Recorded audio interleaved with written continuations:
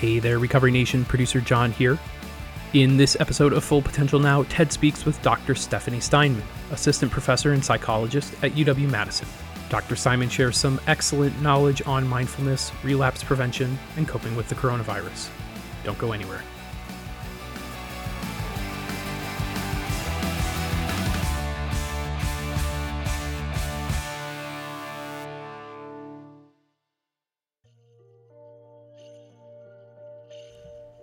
Mindfulness-based interventions are an increasingly utilized approach for addressing behavioral health and substance use problems. Mindfulness primarily comes from the Buddhist theory and could be defined as simply a purposeful attention to the present moment, with an openness to accepting things as they are, and not as we want them to be. For example, people who are struggling with anxiety may foster mindfulness to identify, acknowledge, and ultimately disengage from the negative thoughts connected to their anxiety. Mindfulness-based relapse prevention, also known as MBRP, is a recently developed mindfulness intervention specifically for substance use that utilizes both traditional psychotherapeutic relapse prevention techniques and mindfulness-based meditation practices. The addition of mindfulness meditation to traditional relapse prevention techniques has been found to be successful in reducing substance relapses and the psychological discomfort that often leads to a relapse. Mindfulness has also been found effective in reducing anxiety and depression symptoms. So what would happen if a woman discovered the benefits of mindfulness at a young age and then decided to pay it forward to others?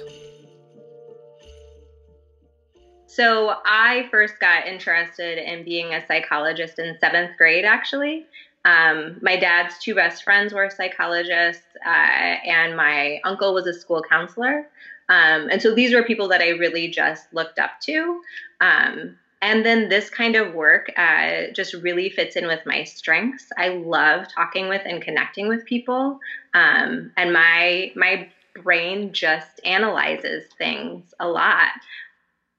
And so it's like this dream job for me that I'm able to sit and talk with people and try to help figure out what is going to help them in order to get the kind of life that they want to have.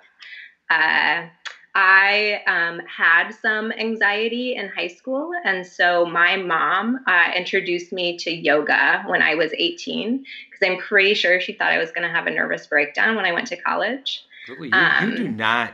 I've known you for years, man. You hide it well. It's because I discovered yoga at age 18. Wow. I have now been doing meditation for 22 years. Like, this has changed my life. And so I finally got my yoga teacher certification last year. Mindfulness is just a daily part of me and what I do. And I want to share with the world. I recognize that these skills aren't helpful for all people all of the time, but all of these kind of skills have been helpful for some people some of the time. And so if I can be a part of sharing that, that's what I want to do. Man, I just love, that is so absolutely sweet, the fact that you've sort of lived a piece of this yourself. So there's some therapists who might come from the standpoint they've never really gone through a hard time, that sort of thing. And their therapists, they still do a good job, but I really like the fact that you've really gone through some shit and had to deal with it. And here you are 22 years later saying, wait a second, I'm not only out there helping people, but I've lived a piece of this myself and I can see the benefits of it. Yeah, exactly. And then with the addiction piece specifically, I've always just been drawn to talking with and working with people where other people are like, I don't want to do that. I can't touch that. And so I've done work in the HIV/AIDS clinic with hospice and then addictions. And so bringing mindfulness to those kind of populations and seeing the change that has been able to happen for them over time, finally able to grow into the people who they always have been, but it has been so covered up by other things. Yeah, I think we come from the same philosophy, because all the people I've worked with, so often, they see themselves as damaged, as they've had this life, it's going to run its course. I have no hope. And yet you can almost begin to see that there's always that true person inside. and they just maybe haven't had the environment and the genetics to set them up. But you just like, I always have this hope, like, oh, we can pull this person could just like become themselves, like what they were really meant to become. Right. And help exactly. them out with so that. Going back to mindfulness-based relapse prevention, I mean, this is what the research is starting to show, is that it does increase compassion. People are really able to finally put things in perspective and understand the choices that they've made and have compassion around that, instead of all of the shame and guilt and judgment that is so often present. So is that a key component of mindfulness? Is this that, because I think people always have this critical voice, this critical eye on themselves, and it's that judging, the judgment part of it. Could you say a little bit more about that and how to get over that? Yeah. Again, this was part of my dissertation that I didn't get to prove, but that I was trying to unpack what are the key components and what are actually the reasons why mindfulness works. And so compassion was one of my hypotheses. Decreasing rumination, that voice inside your head that just keeps spinning and goes over and over and over and can't stop. And again, mindfulness helps take that out because it just brings it to this present moment. And then increasing that cognitive and behavior flexibility so that I can have more than one thought about a thing, that I can act in more than one way. It's not just this happens and then automatically I'm doing this. We have a lot of choices. I love that you just said that end part, because I find myself in just working with other people, the black and white thinking, you have this rigid judgment about it either has to be this way or that way. And there's so much stuff in the middle. Exactly. I know. Like saying, does it mean it's like totally shot or I'm always going to be like this? Well, no, it doesn't mean that. You can find tons of evidence why that's not true, but we kind of get locked into this like either or black and white way we see things. And I think that really helped you. I mean, you could feel free to debate me on this or add some disagreement, but I really feel like that fuels the judgment. When we categorize things like that, it almost causes us to be a judger. Yeah, no, I completely agree. So our brains are so good at that black and white thinking because it's easier. It's the shortcut. It's yes or no. It's right or wrong. And so then people know where they stand. But reality is almost never that. There are so many areas of gray. There are so different options for people to engage in. There is almost never one right answer of what to do. And it seems like even like if we get back to panic attacks, like I know a lot of people that struggle with those, they fear them, that they're going to have more. But the important thing to remember is even if you've had like a lot of them, you've gotten through all those. You've gotten through all of them, right? And that's why I talk about, exactly. And that's why I talk about, I want you to have tools so you know what to do when it starts. As soon as we start trying to stop something from happening, our brain thinks about it all of the time. And it's more important for our brains to say, I know what I'm going to do when that is there. Oh, so really switching this idea of fearing the panic attack and having that tape going in your head to what can I do? What's going to be my plan? Exactly. You want to have agency over what you can do. Yeah, that's a real empowering approach versus you're at the whim of, all right, I just had increased anxiety. Now I'm fearing it more. Now I'm fearing it more. Now I'm fearing it even more. When in fact, it's like, all right, if it comes, it comes. I've gotten through 100 of these. This is my plan. Yeah, exactly. I'm not going to die. Panic attack. You're dropping wisdom. I can't believe it, man. This is like the gold nuggets coming out. Unbelievable. So any other thoughts on like maybe a success story with addiction?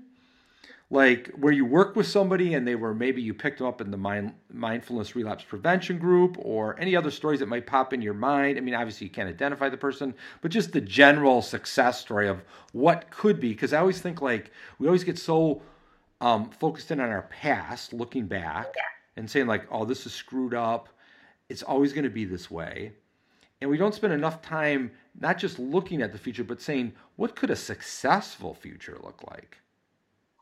Yeah, I mean, I just had such a privilege of being able to run a mindfulness-based relapse prevention group where I saw people from all walks of life. And it's incredible how I have all these mindfulness tools and been using it for so long, like I would still have those automatic thoughts and judgments of people that would arise of this person is just sitting there. They're not engaging at all.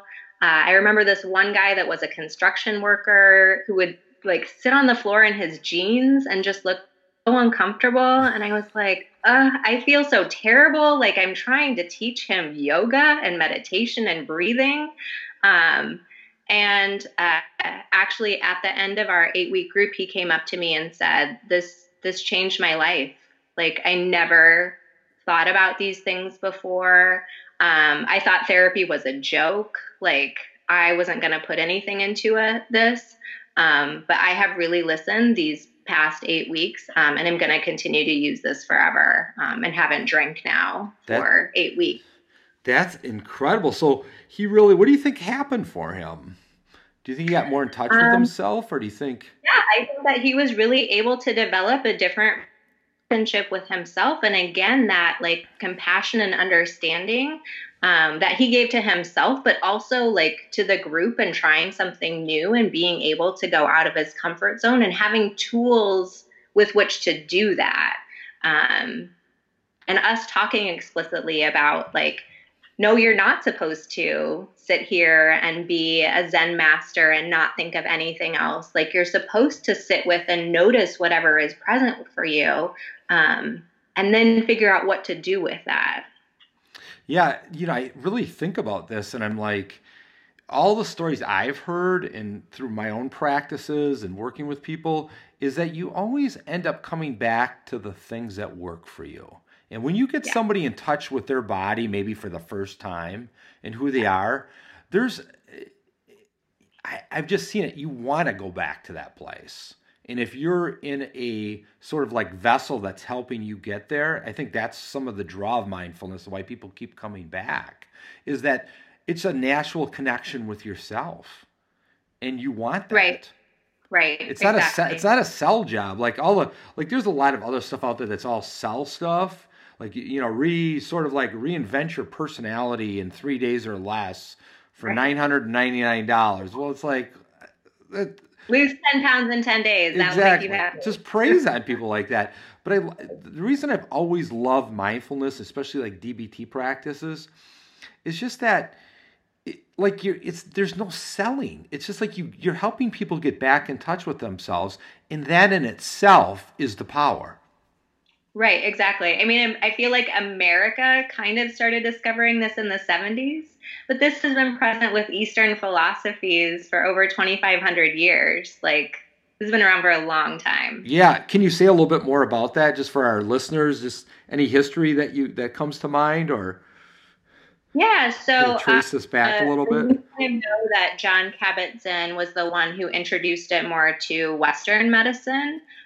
With mindfulness-based stress reduction courses. And that was specifically for patients who had chronic pain that the doctors didn't know what else to do with.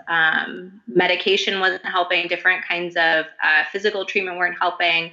And so Jon Kabat-Zinn really looked to Buddhism and the practices over there, and adopted it to be a secular practice, though, of how people can start to have a different relationship with pain, with their bodies, with their thoughts. And people finally started feeling better. These people who were in chronic pain that had no life and couldn't leave their house because they were in such pain, finally started to create a life for themselves again. So what if I wanted to create a new life for myself and actually do something about my pain or my anxiety or even my potential to relapse on a substance? Where would I start?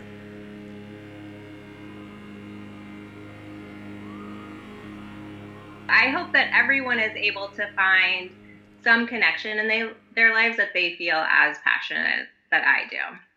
And you love helping people, which, like with this coronavirus thing going on right now, I mean, you are a valuable asset to our community, that's for sure.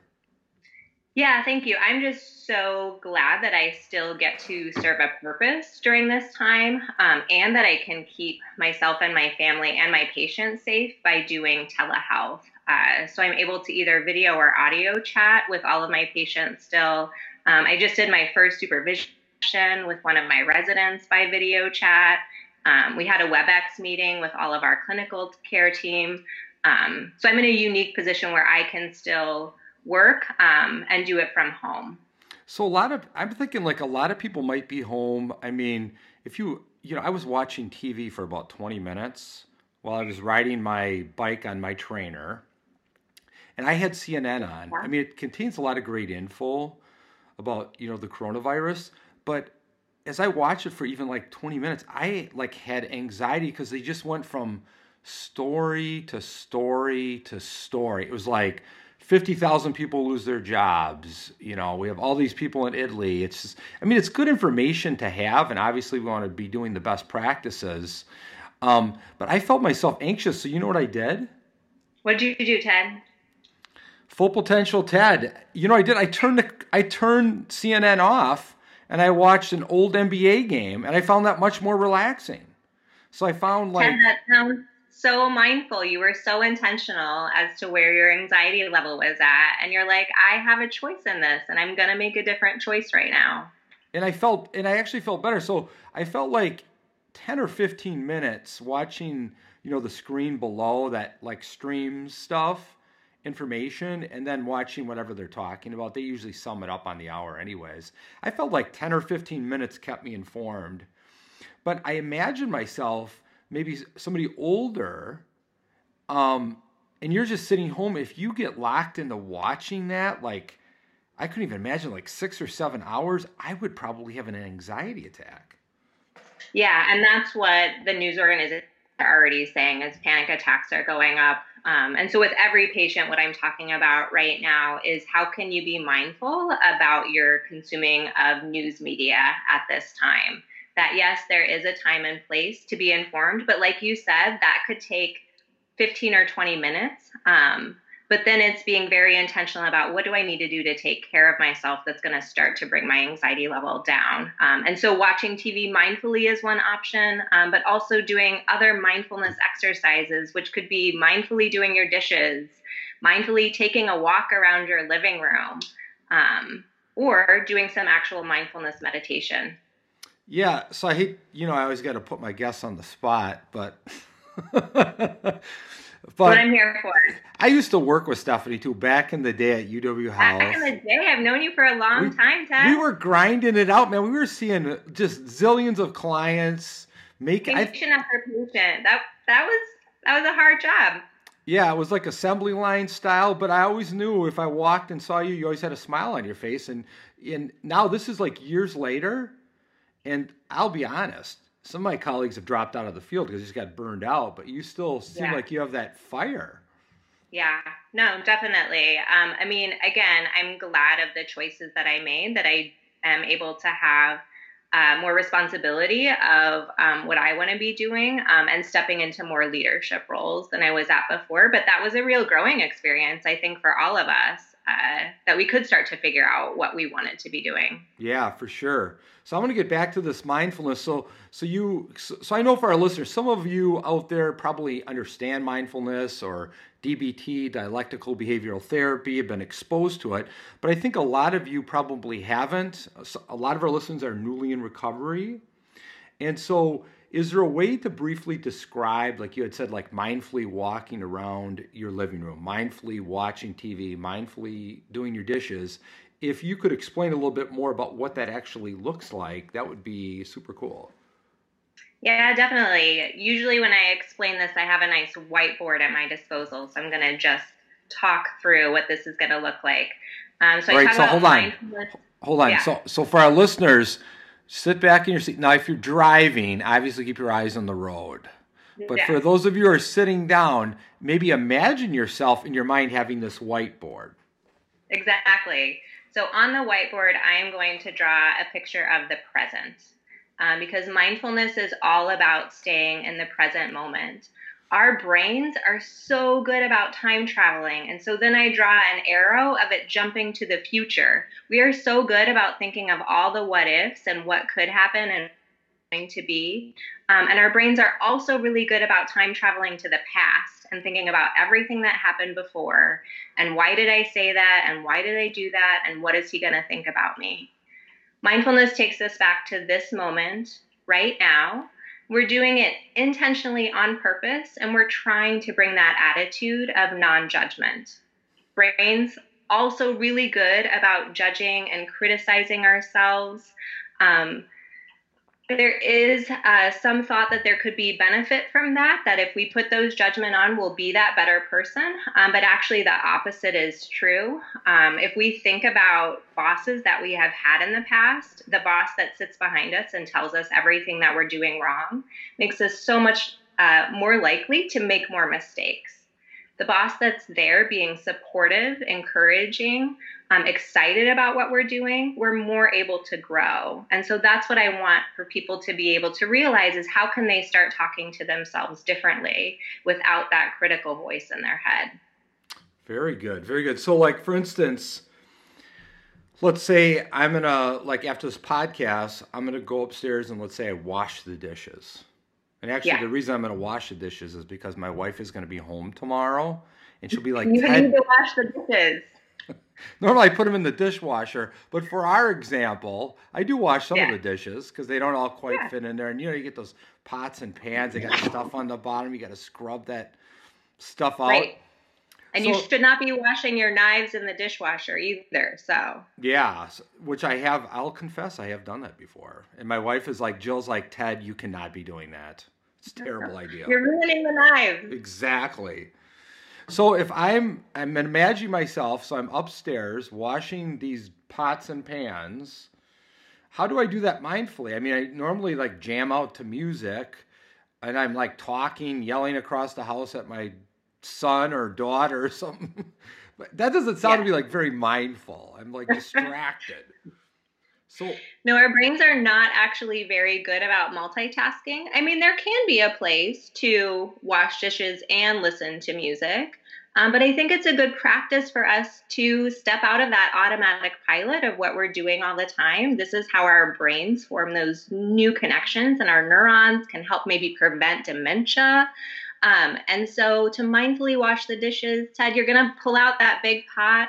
You're going to get the water warm and soapy, and you're going to just be really present with what it feels like to wash the dishes. Notice what thoughts come up for you. Notice what emotions are there, and notice those physical sensations of just washing the dishes.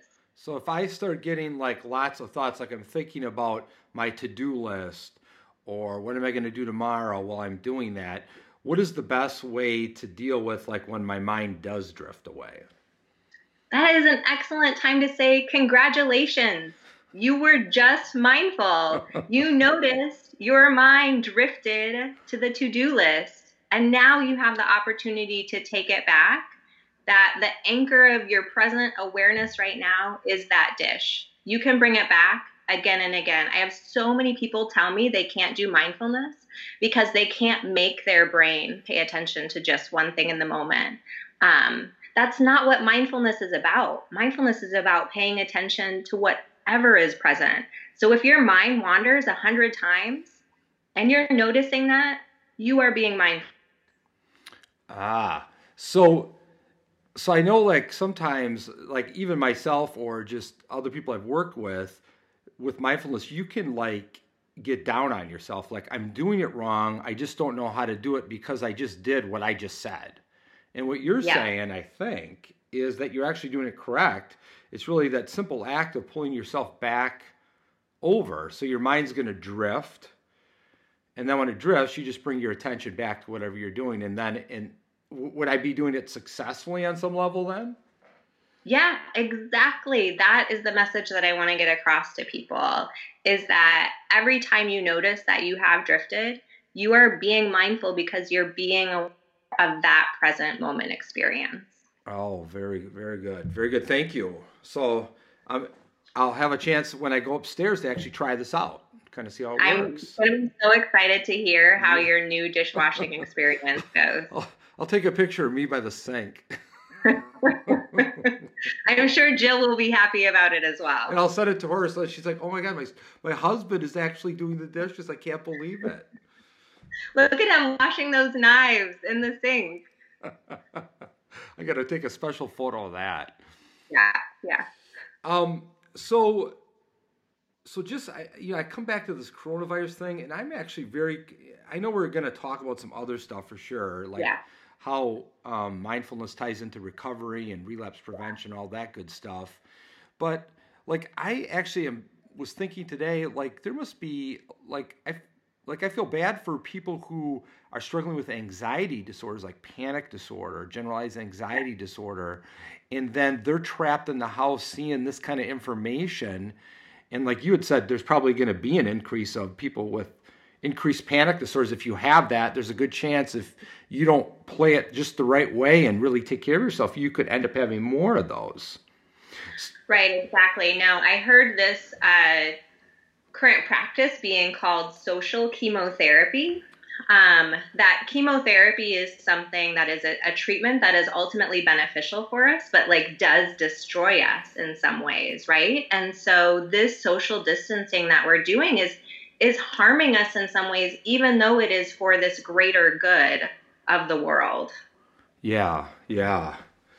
Any practical advice for anybody who, like, for instance, I mean, obviously you're probably doing a lot of telehealth now, but somebody who does struggle, like with panic disorder and they're home and they're feeling kind of isolated, any like practical tips or advice that you might have for that person? Yeah, definitely. And so a couple of things. People have to decide when they're kind of in their danger crisis zone. If they're at that point of experiencing a panic attack, or having really strong thoughts about engaging in some unskillful coping behaviors, that's going to be a time to actually use these DBT tip skills, they're called. So you were just talking about how can we kind of tip this? So it's the tip skills. So that stands for temperature, intense exercise, paced breathing, and progressive muscle relaxation.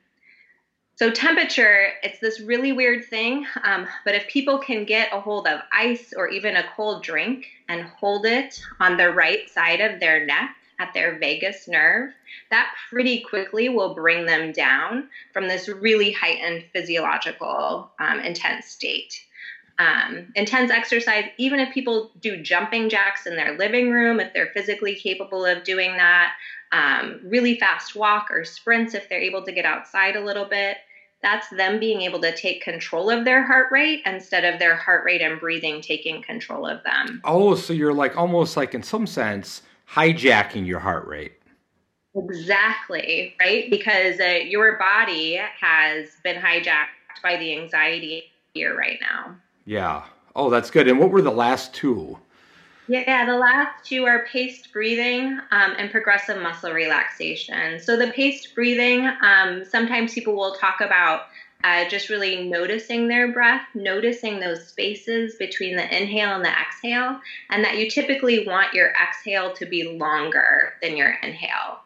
So for some people, counting can help with that, but you really want to, again, use those mindfulness practices of focusing on the breath in just that present moment.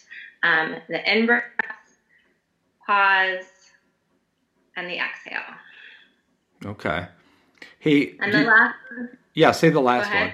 Yeah, the last one. The last one is progressive muscle relaxation. If you Google, you will have 1 million hits. On YouTube, there are videos that will lead you through it. The idea with that one is that you would tense up different parts of your body because the idea is your body can't feel anxious and relaxed at the same time. So we're actually forcing the body into that tension. Yeah. And so then that way, when you create the relaxation of breathing out and letting the muscles go, you really notice that difference between tension and relaxation. Well, thank you so much, man. That's like super helpful.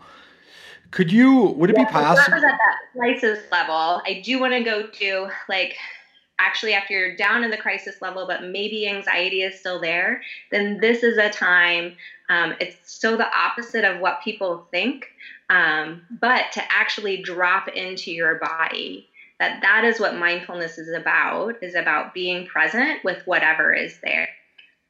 I know that I have definitely engaged in some behaviors of like distracting and trying not to be present in my body and mind the past few days. Twizzlers have definitely played a role in that. Binge watching Netflix was definitely there. And so those are short-term things that our brain likes to do because it lights up that reward system. But longer term doesn't actually make me feel any better. And so this is just a really simple meditation of if you can sit for even 1 minute and notice physical sensations that are present in your body, those are going to rise and fall much more quickly if we don't have that thought component feeding it, if we don't have the news on telling us what to think right now. So if we can just sit and say, I notice my heartbeat right now. I notice my hands being warm or cool. So would it be possible to take me through like maybe even like a minute of that breathing and then maybe a minute of that, paying attention to our body sensations? Yeah, I would love to do that. Are you ready? Yeah. You can time it out. Okay. Just kind of take us through a short one on the breathing. Yeah, let's do this. So get in a comfortable position. It can be helpful if both feet are on the floor and arms are by the side. That way you're not holding your muscles or tensing. Your eyes can be either gazing gently down or softly closed. And then I want you to bring your awareness to your breath. This might be the first time you paid attention to your breath today. And you don't need to try to change it in any way. Just be aware of the inhale and the exhale.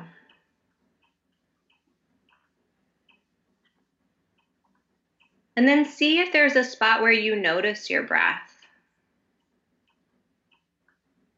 Do you notice it in your belly, in your nose? Maybe you can feel your lungs filling up with air and then releasing.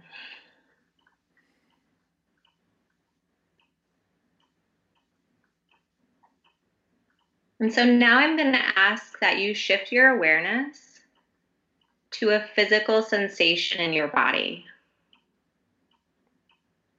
So this might be some area where there is some holding or tension, maybe even some sensation of pain or pressure. And if your brain is having a hard time picking just one area, going ahead and selecting one and just staying with it for this moment.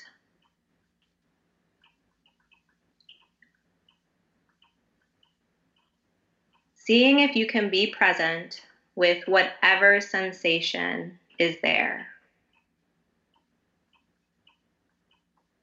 Maybe putting some words on this experience.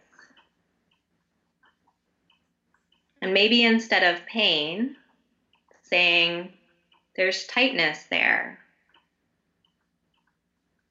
There's some warmth.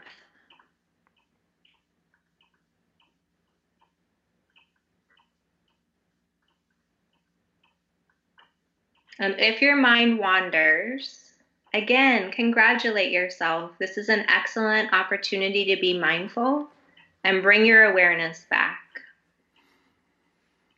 Man, I'm ready. I noticed like a physical difference.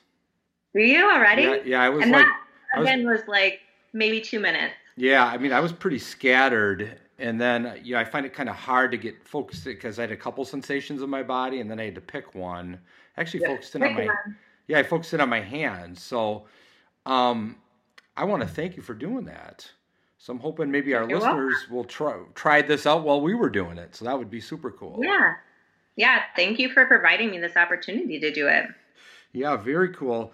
So, anything else you want to say about the coronavirus and kind of like what you've been experiencing just with clients?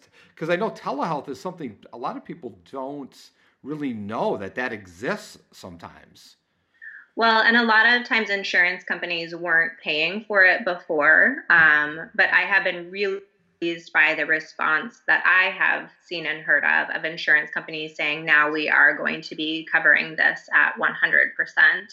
And so, I mean, ultimately, I'm really hopeful that something good will come out of all of this is we're going to be able to reach even more people, not with just mental health care, but with other kinds of physical care as well, where people haven't been able to come into the office. Yeah, so this idea that's what I was thinking, that even though this is such a huge tragedy going on right now, that there's always like some glimmer of hope, some bright side to it, and that maybe this technology and everybody sort of being forced to use it on a massive scale will then allow us to reach later on, especially like with mental health and addiction work, people who can't make it to the office. Right, exactly. No, and I'm excited for all the books that are going to be written at this time, all the movies that are going to be That's right. written. That's right.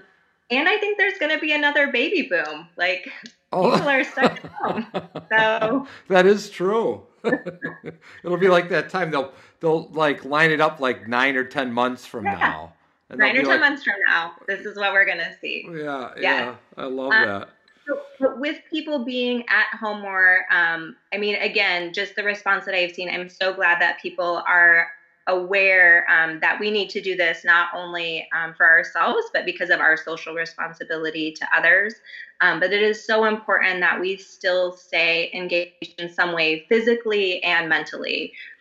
So, still doing things. If you can take a walk safely around where you live, exercise videos, yoga videos, and then again, still like that mental kind of engagement of making sure you're staying connected with people via video chat, doing puzzles, reading books, engaging in some kind of hobby that you've always wanted to do but said you have no time to do. This is the time. Yeah, yeah. One of the things that I chimed into was because my little guy Samuel's home and we're having to homeschool him, so that's kind of stressful on parents' parts, Yes. me included. But what I figured Yeah. was we ended up getting this dry erase board, and then we just basically like organized the whole day.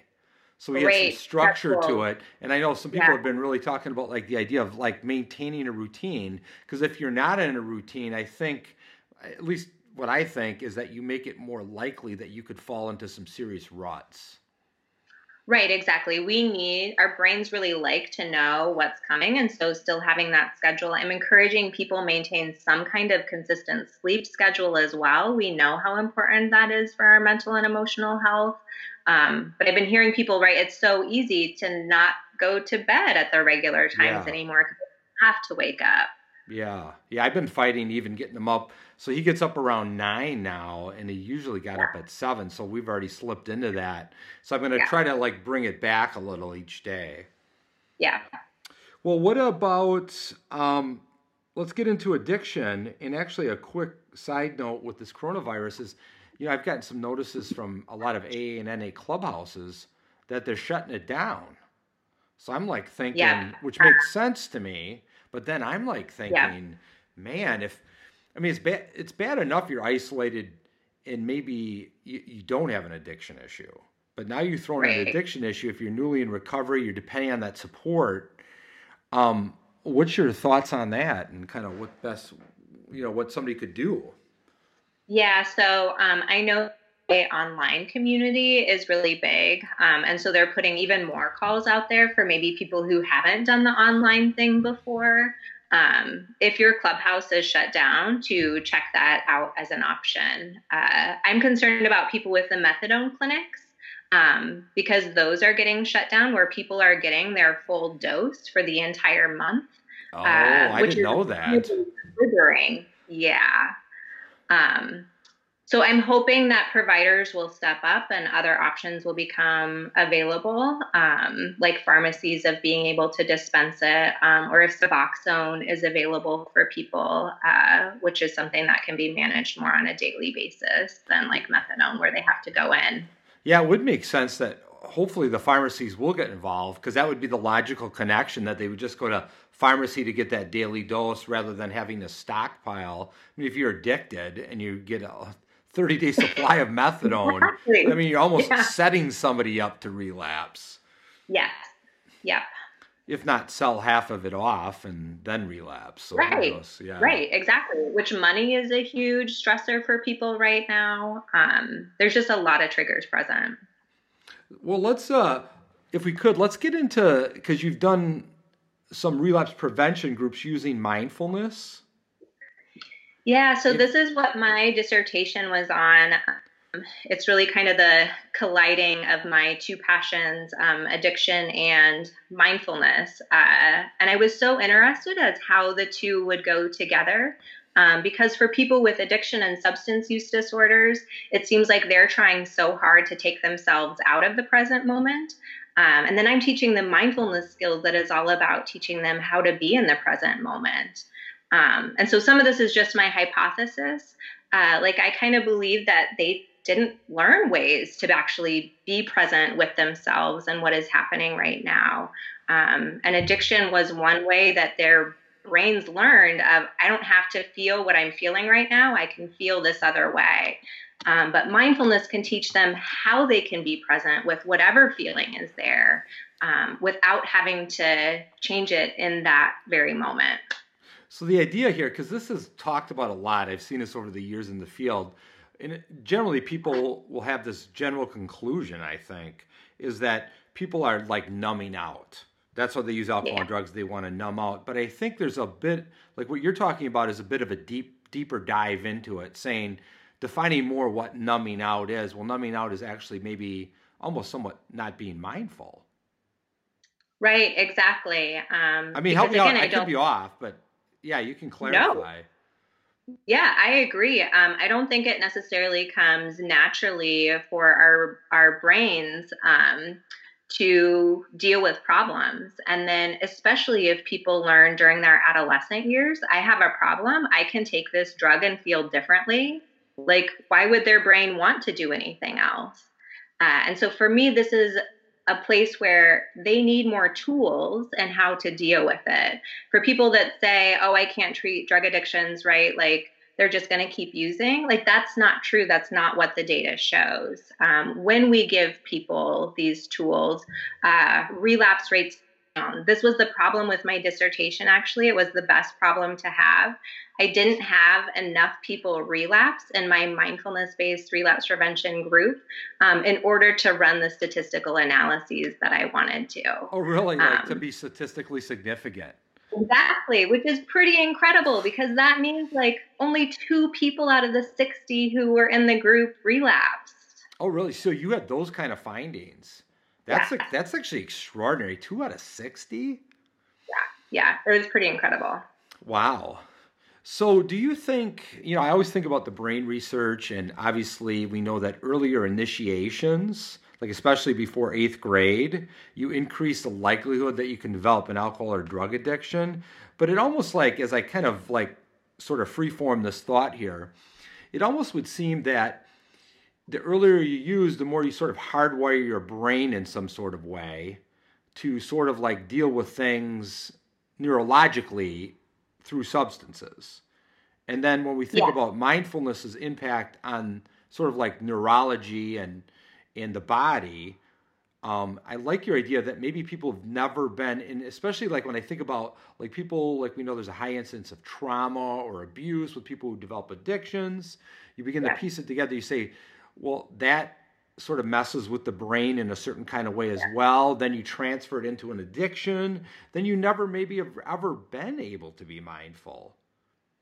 Right, exactly. And the amazing thing about our brain is that like it isn't hardwired, right? Like neurons wire together. So yes, those connections get really strong. But the incredible thing about psychotherapy and mindfulness is that it can rewire the brain. So you don't even need any medication. Some people definitely need that. Follow up with your doctor. But we can change our brain by thinking differently, by behaving differently, and by engaging in meditation. So even if you've never done it before, mindfulness, and maybe you were not graced with this ability to do it when you were younger, that you could actually start today. You could start anytime, but right now is the best time. Yeah. And I like that phrase. What is it? Neurons that fire together, wire together? Fire together. Yeah. You got to get a t-shirt, man. I would love that idea. That would be a great t-shirt. Yeah. No. I mean, the incredible thing is, I had a friend who did a study on mindfulness of college students where they just came in once a week for 8 weeks. Their immune system functioning got better just from doing that. Like, that's amazing. Like, it's what your body actually really needs. Yes. And so it really more actually than all the substances. Yeah, so then it really even makes more sense, even with this coronavirus, you know, all the stress involved with that you want to bring your stress level down, because you know if you lift it up, it makes, if you have mental health issues, you're more liable to have like those exasperated or increased. And then like when we deal with addiction, if you get your stress level too high, it maybe makes it a little bit easier to reach out and relapse. Right. You're in a much more vulnerable state at that time. And all of us are in a much more vulnerable state because of the fear level that is present now, a lot of which is really real. Well, anything else that you want to say in terms of helpful resources for our listeners if you're in recovery?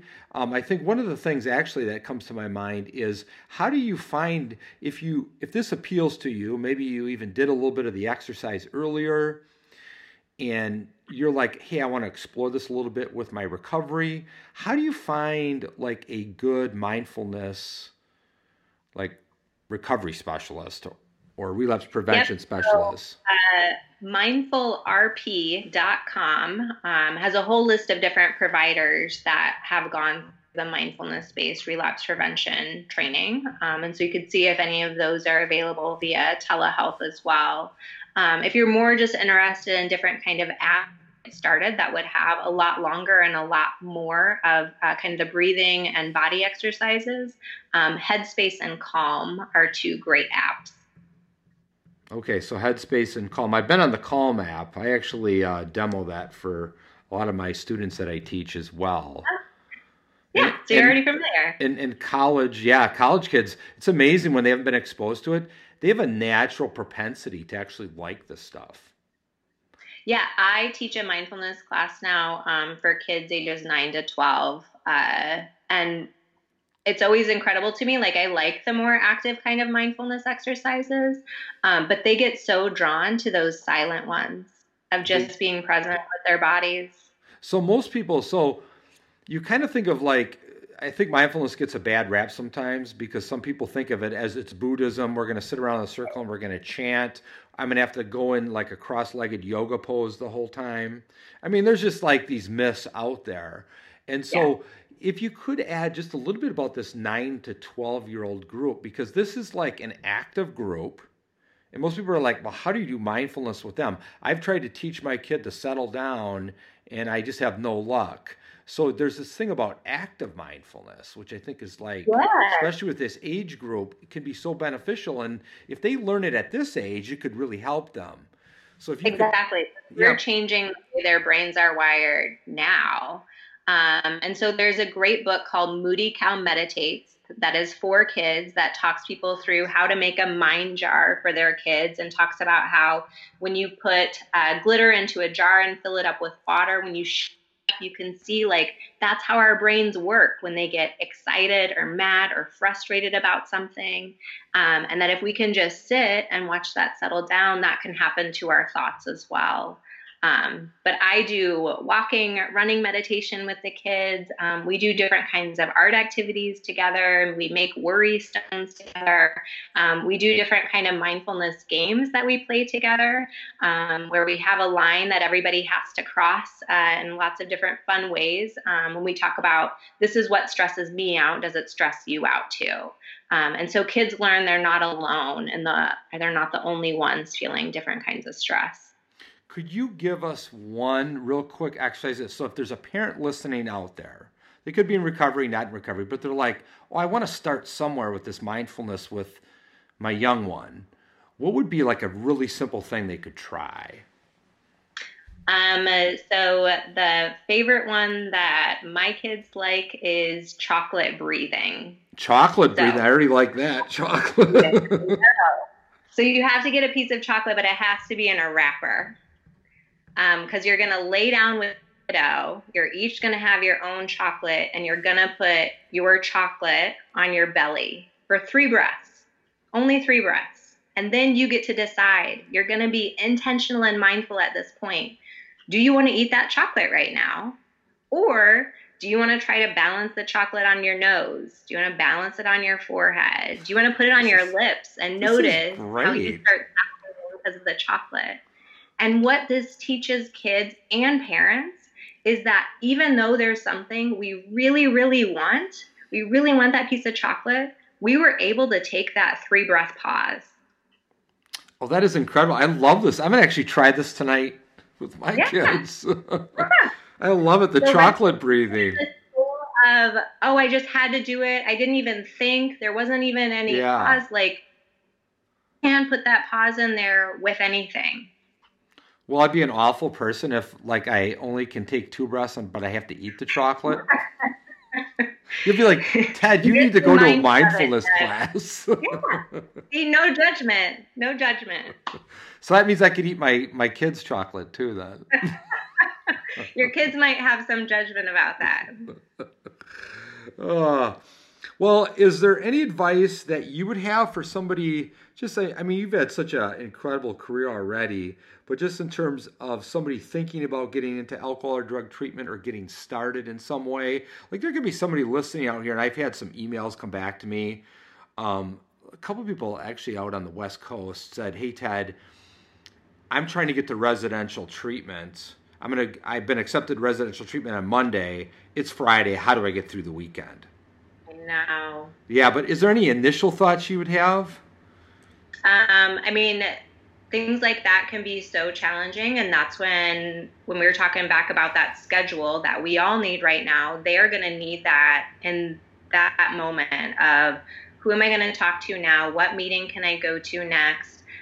This is going to be my nap time, but it's only going to be this long. This is going to be my eating schedule, and really having that structure. So then there's not even an option of downtime, because that can be so triggering for people. Yeah, so having lots of structure is good. What has been a bright moment for you this year, professionally, personally, that sort of thing? Yeah, I mean, a bright moment is just this past year, I started going out on the road and doing teaching to other therapists. So for me, this is just making that ripple effect even bigger. And so it's not only my patients that I am able to give these tools to, it's now these whole groups of therapists that can each touch all of their own patients and give them these tools. And so it's just such a wider impact for me. And that's been really important to me. So what have you been training on? I was hoping to go to Portland, Maine in July and do a training for therapists there. Ted, things are really up in the air right now. We don't know where we're going to be at. And I wish we would have introed with this, but you're a Seattle person, aren't you? I am a Seattle person. I was out there doing work with adolescents in a residential treatment facility, both addictions and health disorders. And that's where I really started bringing in these mindfulness skills and seeing these teenagers who hated everything, like start to do meditation was incredible. Yeah, and you've worked with teens like throughout. It kind of our careers have probably paralleled each other. Like you probably work with a lot of all the teen girls, and everybody would send all the teen boys to me. True. And I, to be honest with you, and I don't know if you share the same perspective. Some therapists can work with teens, and some can't. Yeah, I would agree. Some therapists recognize I can't deal with these kids.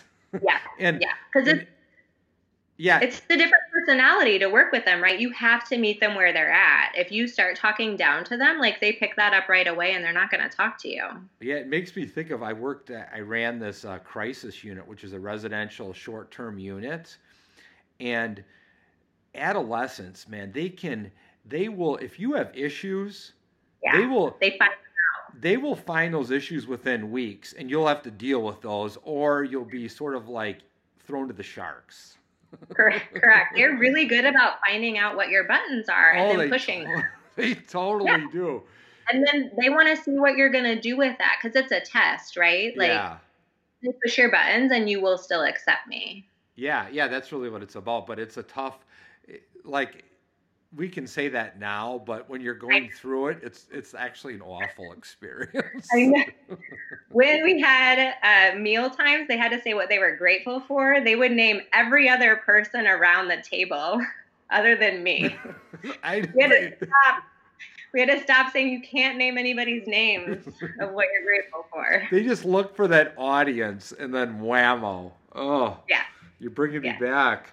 But, man, I saw a lot of kids make amazing, even though they gave me headaches at times in that unit, I learned a lot about myself. And then you kind of, as you get to know them, you find out, like, why they are the way they are. It's sort of like makes sense. And then you start treating them a little bit different. And oftentimes they respond differently to that. Right, completely. I mean, and so many times, like, parents haven't gotten any parenting skills. They don't know what to do. Yeah. Like, they were thrown into this as well. Yeah. And that's where I think that family work is so important, is getting the parents to be able to figure out how they can talk with their kids. Can I ask your opinion on this? Yeah. You should probably say, Ted, what's the question first? But I've been consulting with a lot of agencies over the last probably 5 years. And even though family therapy is like, even in like recovery with adults is like strongly recommended, family and couples therapy is evidence-based practice, best practices, etc. What I find out is oftentimes a lot of agencies just aren't doing it due to logistics. Yeah, because for most of our people, family and couples therapy is not covered by insurance. I don't know how much I want to advertise this. I do work in a clinic that for the patients in the clinic, we have a training clinic where they offer family and couples therapy. Yeah, let's just roll right into that. So, if somebody wants to get hold of you or contact you, or maybe is interested in talking more, would you be willing to share kind of like whatever your contact information is, like on a professional level? Yeah, I'm happy to answer professional questions. And this is where it just becomes an insurance issue for people in terms of who can be treated. But if you want to post my email address, I'm happy to have that put out there. Excellent. And then you're really based here in Madison, Wisconsin. Yeah. I'm unfortunately not offering telehealth to the world yet until they get approval for that, but maybe someday. Yes. All right. Well, are you ready for the speed round? I'm ready for the speed round. We're wrapping. We're down the home stretch here. So, just in like 30 seconds or less. I mean, obviously, I won't hold you to it. You can do it. What is one of your biggest insights in the field of addiction or mental health treatment? That our brains can be rewired. No matter what your age, right? No matter what your age, no matter what you have done to your brain, we can rewire your brain. Nice. So there's always hope. Yes. Now, I always love this question. I've been asking this of my other guests because it goes back to your trials and tribulations along your clinical journey. But if you could have learned something earlier in your career as a therapist, what would have that been? That I am not the one to fix people. That I can give people the tools, but it's them figuring out, again, what they want their life to look like, and that I can help show them the path, but it's not me coming in and being the fixer. So you went through that painful path as well. Sure did, right? I confess it. It's almost like, I think it happened to me about 3 or 4 years out in the field where, the first session, the first year, you kind of don't really know what you're doing. No. And then you're just trying to not harm anybody. And then you get some information, you sort of get your mojo a little bit.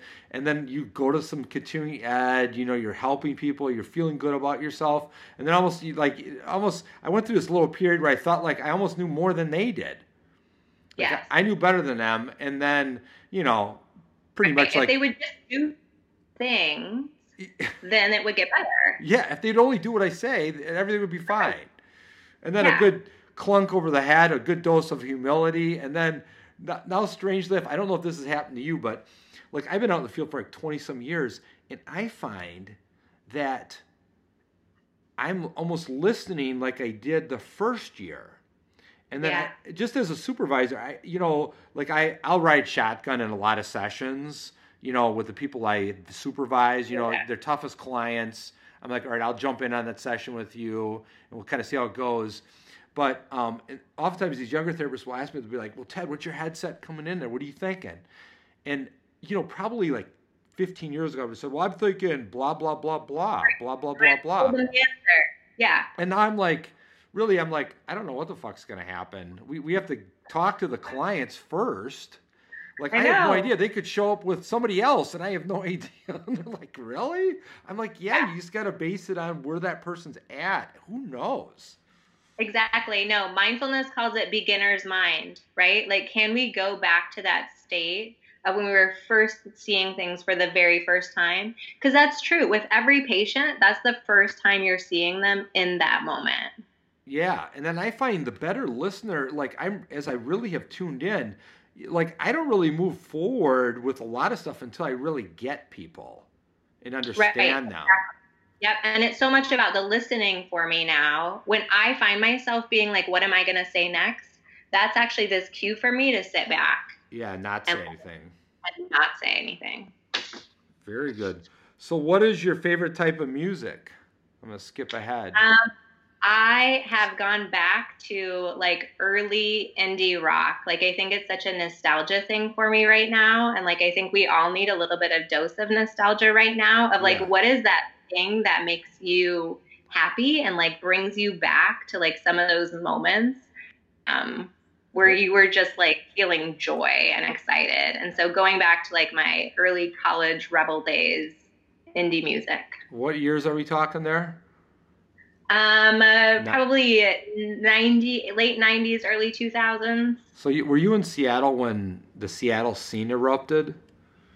I got there right after that. Oh, so what was it like in Seattle after, Pearl Jam, Nirvana, Alice in Chains, it kind of run its course? Still huge. Everybody went out every weekend and saw a show in one of these little dive clubs. But the Seattle freeze is also real. I was from the Midwest originally, where everybody is friendly and smiles and talks to you. And so going out to the Pacific Northwest where nobody looks at you or talks to you, was a huge culture shift for me. Are you kidding me? So you'd go see a band and it wouldn't be very friendly? No, Google Seattle freeze. It is a real thing that still happens out there. So if you move from the Midwest, be prepared. Is it almost like you're not one of us kind of thing? Correct. You're not one of us. We have too many people out here already. We want to protect our little area of the world. That's good to know, though. Yeah. All right. What's your favorite type of favorite type of food and why? So right now, my favorite food is my mom makes this triple layer perfect chocolate cake every year for my birthday. I was supposed to see her on Saturday for her to make me the cake, and now I can't see her. So my 10-year-old son stepped up and made me a cake for my birthday, and it was amazing. Nice. I actually like that idea. I should almost adopt that. This idea of making your kid a certain cake, their favorite cake or pie. Yeah. Every birthday, make it a tradition of some sort. Yeah. No, you get your birthday meal. Mine is pork chops and applesauce. Yeah. And then your cake. Nice. If you could be a musician or actress, who would you be and why? So I thought about this. I would be my 10-year-old son. He is just so infinitely cooler than I was at his age. He plays the ukulele and the viola, and is doing theater. And I'm just amazed. He will get up there and perform and totally own it. And it's just amazing to see his brain grow in all these ways already. Oh, that's got to be awesome to see. Yeah. Well, very cool, Stephanie. Well, we want to thank you for coming on the show. Thank you, Ted. Well, Sharon, you dropped just tons of value bombs, I think. Like, these are like gold nuggets for people even struggling out there now during this whole coronavirus. And if you're struggling with an addiction as well, I mean, these are some good tools and just things you can learn and work at. Yep, I feel like we all have the responsibility of taking a look at what we can do right now. And so that's why I'm so honored that you provided me this opportunity that I could come on and share these tools so we can pass them out to other people at this time of really great need. Awesome. Well, thank you for coming on, Stephanie. Thanks, Ted.